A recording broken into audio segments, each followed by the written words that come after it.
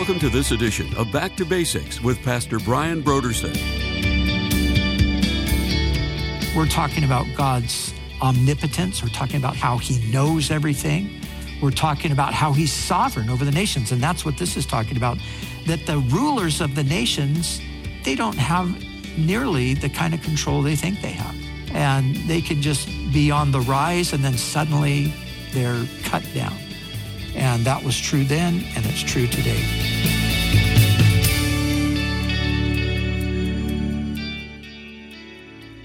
Today on Back to Basics, Pastor Brian continues his study through the books of the Old Testament prophets. Join us as Pastor Brian resumes his teaching on Isaiah chapter 40.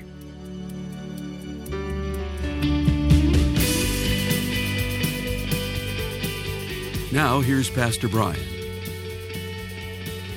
So this announcement, behold your God. Now remember, the voice of one crying in the wilderness, John the Baptist, what is he doing? Prepare the way of the Lord. And now the announcement is, behold your God. And so God would come to Jerusalem. God did come to Jerusalem. God will come again to Jerusalem in the future. And once again, let me remind you that prophecy, these prophecies that have to do with the future, many of them have a near and a distant fulfillment. And so here, as we go through these chapters, we're going to see, again, the near fulfillment is Babylon, the captivity, the deliverance from that, the restoration. The coming of Christ is then a secondary aspect of it, but then the second coming of Christ and the establishment of the kingdom, that will be a part of it as well. And so, behold, the Lord God shall come with a strong hand, and his arm shall rule for him. Now, this term, the arm of the Lord is also a messianic reference. And when we get to the 53rd chapter, we're going to see that very clearly, because the question is asked, who has believed our report, and to whom has the arm of the Lord been revealed? And then it goes on, it says, he shall grow up before him as a tender plant and as a root out of dry ground. So who's being talked about there? Well, the arm of the Lord is revealed, and the arm of the Lord grows up as a tender plant. And then as we go on in the 53rd chapter, it of course is the prophecy of the suffering of Jesus, the Messiah. So when we read here about his arm shall rule for him, it's a way of referring to our Savior. But listen to what it says. It says, behold, his reward is with him and his work before him. Here's his work. He will feed his flock like a shepherd. He will gather the lambs with his arm and carry them in his bosom and gently lead those who are with young. What an amazing and beautiful prophecy of what Jesus would do when he came. And so when we think about how the Lord came and what did he do? He fed his flock like a shepherd. And as you go through the Gospels, you see, what is Jesus doing? He's feeding the people. He's teaching them. Of course, he's feeding them physically as well. We know from the couple of miracles he performed where he multiplied the loaves and the fish. But the reference here is not to that. The reference here is to the fact that he would come and he would feed the people of God the word of God, and that he would gather the lambs with his arms. And here we're talking about that compassion that Jesus showed. You know, it's so interesting when you think of who Jesus really is, and you think of his greatness and his glory, and, you know, the fact that he is the King of Kings and the Lord of Lords. And of course, one day everybody's going to know that. But when he comes into the world, it's so ironic that he doesn't come in with the plan to make sure everybody knows that. He's perfectly content for people to not know that, in a sense. And he comes in a very understated way. He comes and he doesn't make a big pronouncement about, you know, I'm the King of Kings and Lord of Lords, here you need to worship me. He comes as a shepherd. He comes to common people and he takes care of them. He feeds them.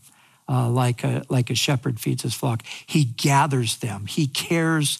The picture there is that he's giving personal attention. He's caring for people. And as we go through the Gospels, we see that. we see Jesus. There's so many beautiful pictures in the gospel of Jesus having personal encounters and conversations with people. And so often those are surrounding him, blessing or helping or healing them in some way. And so we see that he came and he did that. And then he will gently lead those who are with young.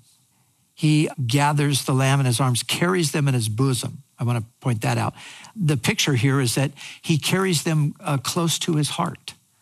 And so, we've seen those pictures of shepherds who are holding a little lamb, or you can even think of a parent holding a baby and, bringing that baby close there and holding that baby tight. Oh, what are you saying? Just, I love this child. I'm protecting this child.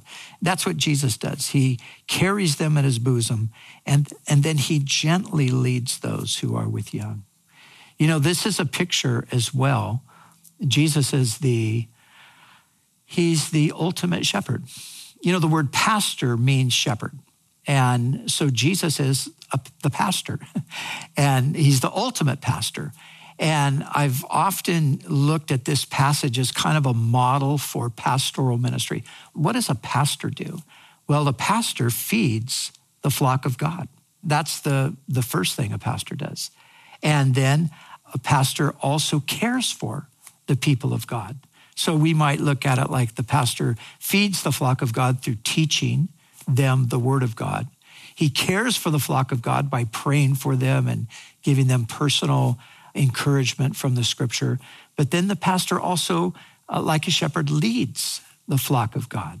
God gives vision and direction to those that he calls to be pastors, and then they're to lead God's people in that way.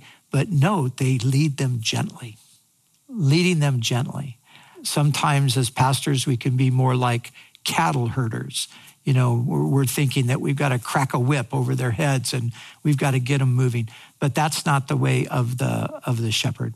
The shepherd is going to gently lead them. So here we have this description of the ministry of Jesus. And like I said, secondarily, a picture of pastoral ministry. But now this is where the prophecy, Isaiah is speaking prophetically and he's talking about the greatness of God. This is where he really begins to magnify the Lord. And so remember the context. The voice of one cried into the wilderness, "Behold your God." We're talking about the Lord, the Messiah, the Savior, the Son of God. Verse 12, "Who has measured the waters in the hollow of his hand, measured heaven with a span, and calculated the dust of the earth in a measure, weighed the mountains in scales and the hills in a balance?" Who has done this? Well, of course, the answer is obvious, right? He's talking about the Lord. The Lord is the one who's done this. But look at what he says he's done. Who has measured the waters? Think of all the waters. Think of the oceans, the great oceans. Think of the seas. Think of the lakes. Think of the rivers. And what about all of that water? What is it? Well, it's measured in the hollow of his hand. It's like if I were to take this bottle of water, I didn't intentionally put this here as a prop, but it's working right now, so I'll use it. If I were to take this water and pour it into the palm of my hand right here, that's the picture that Isaiah is giving. And what he's saying is that all of the waters on the earth fit in the palm of God's hand. So what Isaiah is going to do here for the people of Israel, now remember, this is a prophetic word to those who are in captivity. And they're discouraged. We're going to see that as we get toward the end of the 40th chapter. They're discouraged and they feel like God has actually forgotten them. And so what Isaiah is going to do is he is going to remind them of the greatness of their God. And then he's going to use that to challenge them not to be downcast, not to despair, not to be discouraged, because their great God has a great plan for them. So that's what he's doing. But then measured the heavens with a span. Now, the current measurement for the size of the universe, well, let me just say, the measurement for the galaxy that we live in, the Milky Way galaxy, the measurement is 100,000 light years in diameter. 100,000 light years. Some of you know that light travels at the speed of 186,000 miles per second. So a light year is the distance that light would go at that speed for a year. So you start off at 186,000 miles per second and you go for a year, and however far you get out, that's a light year. So the Milky Way galaxy, they say, is 100,000 light years in diameter. The universe, they say, is 93 billion light years in diameter. Now, these are astronomical numbers. I don't even know how, they even calculate. I was looking at one statistic today. I was looking at the size of the universe, and somehow I got on the age of the universe. And not that I necessarily agreed with this statement, but it was so interesting to me that the age of the universe was stated somewhere on Google that it was 13.778 billion years. And I thought, wow, 13.778. Okay, so they got it right down to the 0.778. Who in the world calculates this stuff? I don't know. Who calculates how do you even calculate 93 billion miles? I don't know. But what we do know is the universe is incomprehensibly vast. And what we also know from what Isaiah says is that he measured heaven with a span. That's basically the distance, like if you were to take your thumb and your little finger, that the distance there, that's what a span would be. So as far as God's concerned, the universe is fitting there in the span of his hand. And then calculated the dust of the earth in a measure, weighed out the mountains in scales and the hills in a balance. And then he asked the question, who has directed the Spirit of the Lord, or as his counselor has taught him? Well, of course, the answer is no one. With whom did he take counsel, and who instructed him and taught him in the path of justice? Who taught him knowledge and showed him the way of understanding? Behold, the nations, all the nations together, everyone collectively, are as a drop in a bucket and are counted as the small dust on the scales. When they would weigh things out, they would take a cloth and wipe the top of the scale. You couldn't even see anything on it. But just in case there was some dust there, they would wipe it off. Well, this is the picture. All are counted as the small dust of the scale. Look, he lifts up the isles as a very little thing, and Lebanon is not sufficient to burn, nor its be sufficient for a burnt offering. So Lebanon was a very forested area, and what he's saying is that all of that wood from those great forests would not be sufficient to use for a burnt offering for God because of his greatness. All nations before him are as nothing, and they are counted by him less than nothing and worthless. Now, that doesn't mean that God doesn't value. Of course he does, for God so loved the world. But it's just talking about in relation to the arrogance of nations, the pride of nations, thinking they're something. To God, they're like a drop in a bucket, like the condensation on the side of a bucket in the morning. That's what the nations amount to in relation to God. So the Lord says then, to whom then will you liken me? Or what likeness will you compare to him? And now, here's what the Babylonians did. And the Jews had done this as well. The workman molds an image, the goldsmith overspreads it with gold, and the silversmith casts silver chains. Whoever is too impoverished for such a contribution chooses a tree that will not rot.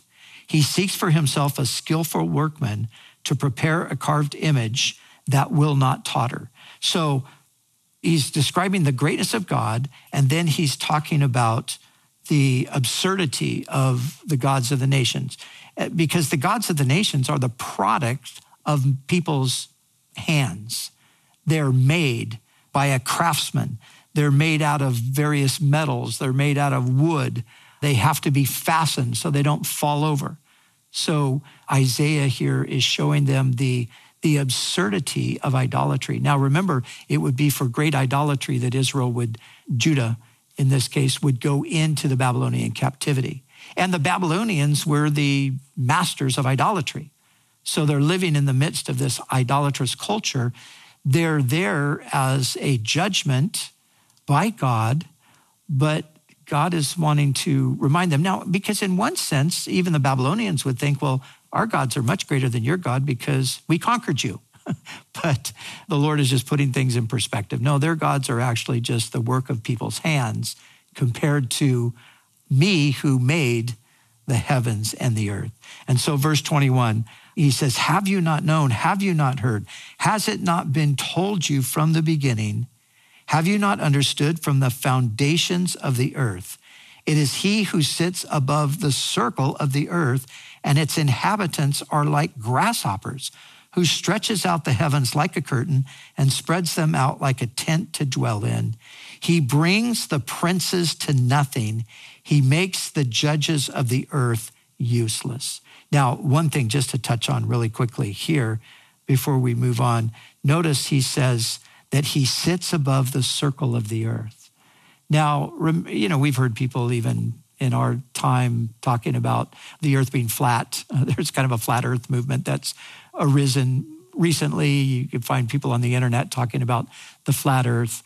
And then, of course, there is the idea that certain people believed in a flat earth at some time. And sometimes when some people are wanting to talk about what in their mind is the stupidity of Christians, for example, or people who believe in God, they will refer to them as something like a flat earther, thinking that Christians think the world is flat or did at one time think the world is flat. Well, listen, Isaiah, 700 years before the time of Christ, understood that the world was not flat. He said the Lord sat above the circle of the earth. There are other passages. So the Bible never taught that the earth was flat. So again, we see so often how there are what we know today as accurate scientific statements found in the scripture long before the scientific revolution ever came around to codify or categorize these things. And here's just one example of that. But verse 23, now he's talking about the princes. He's talking about the rulers. And he's talking about the judges of the earth. They're useless. And then he says this, he says, scarcely shall they be planted. Scarcely shall they be sown. Scarcely shall their stock take root in the earth, when he also will blow on them and they will wither, and the whirlwind will take them away like stubble. So he's talking about the great rulers of the world and how they just barely get themselves situated in power and then they're taken away. And it goes back because the grass withers, the flower fades. This is the glory of man. And it doesn't matter what position you attain in life, you're as vulnerable as the next person.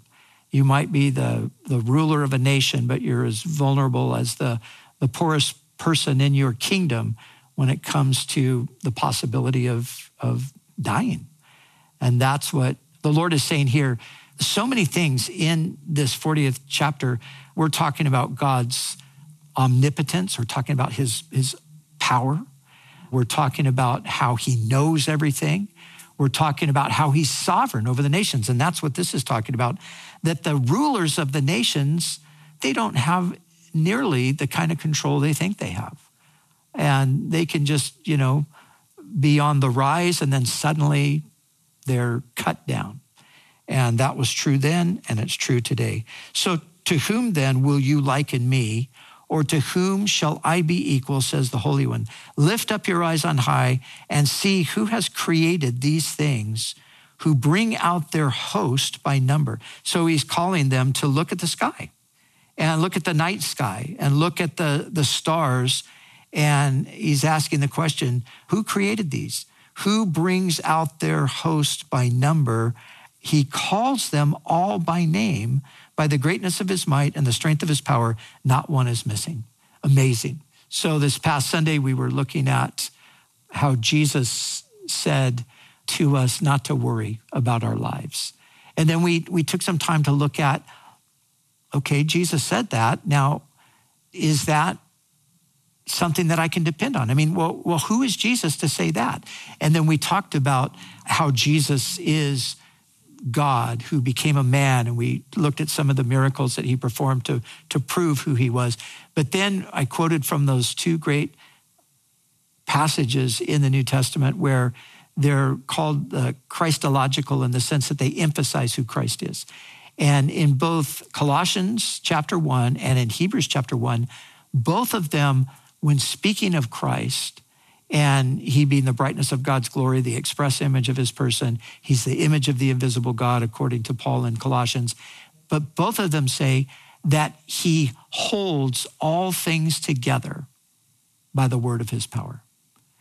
And so that's really just an echo of what is said here in Isaiah, that he calls them all by name, by the greatness of his might and the strength of his power, not one is missing.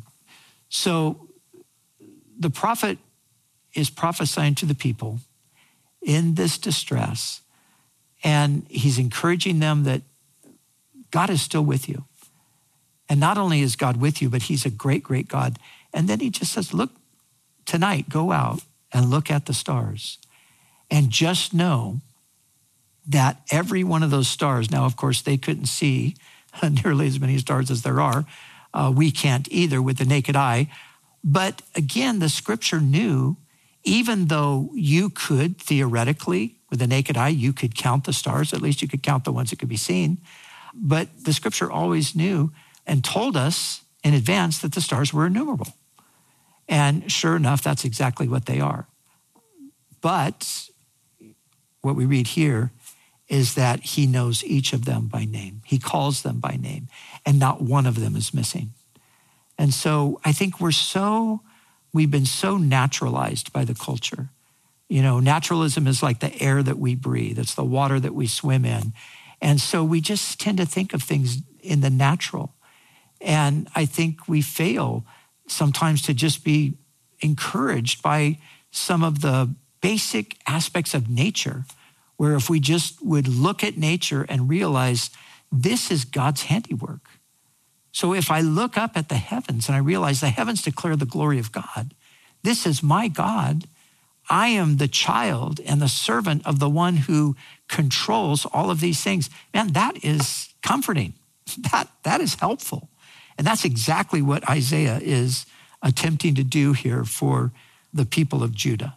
So, verse 27, why do you say, O Jacob, and speak, O Israel, my way is hidden from the Lord, and my just claim is passed over by my God. So this was the mindset of the people. In this captivity, they basically were of the mindset that God doesn't see me, and God has forgotten me, and God doesn't care about me, and obviously God doesn't love me. That's what they were saying.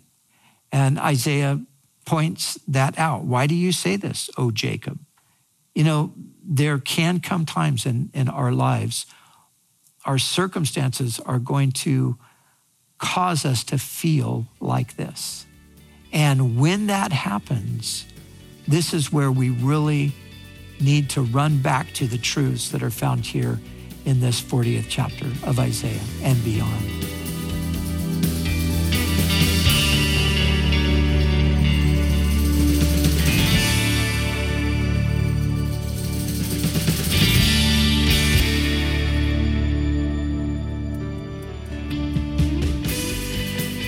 For the month of August, Back to Basics Radio is offering a book titled 15 New Testament Words of Life, a New Testament Theology for Real Life by Dr. Nijay Gupta.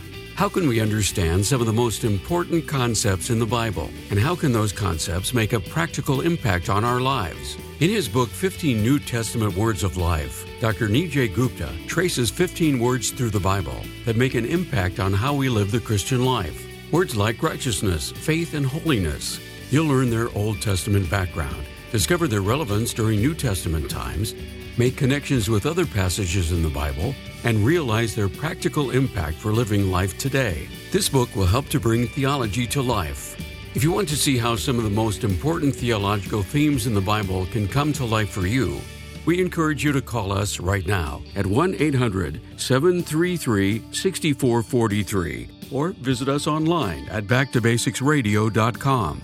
To order 15 New Testament Words of Life, A New Testament Theology for Real Life by Dr. Nijay Gupta. And when you give a gift to Back to Basics, we'll send you this book as our way to say thank you. We do appreciate your generous support of this ministry. We'd also like to remind you that all of our other resources are waiting for you at backtobasicsradio.com or by calling our request line at 1-800-733-6443. That's 1-800-733-6443. Our desire is to encourage you in your daily walk with God. We'll continue tomorrow with more valuable insights from Pastor Brian as we study together in the book of Isaiah.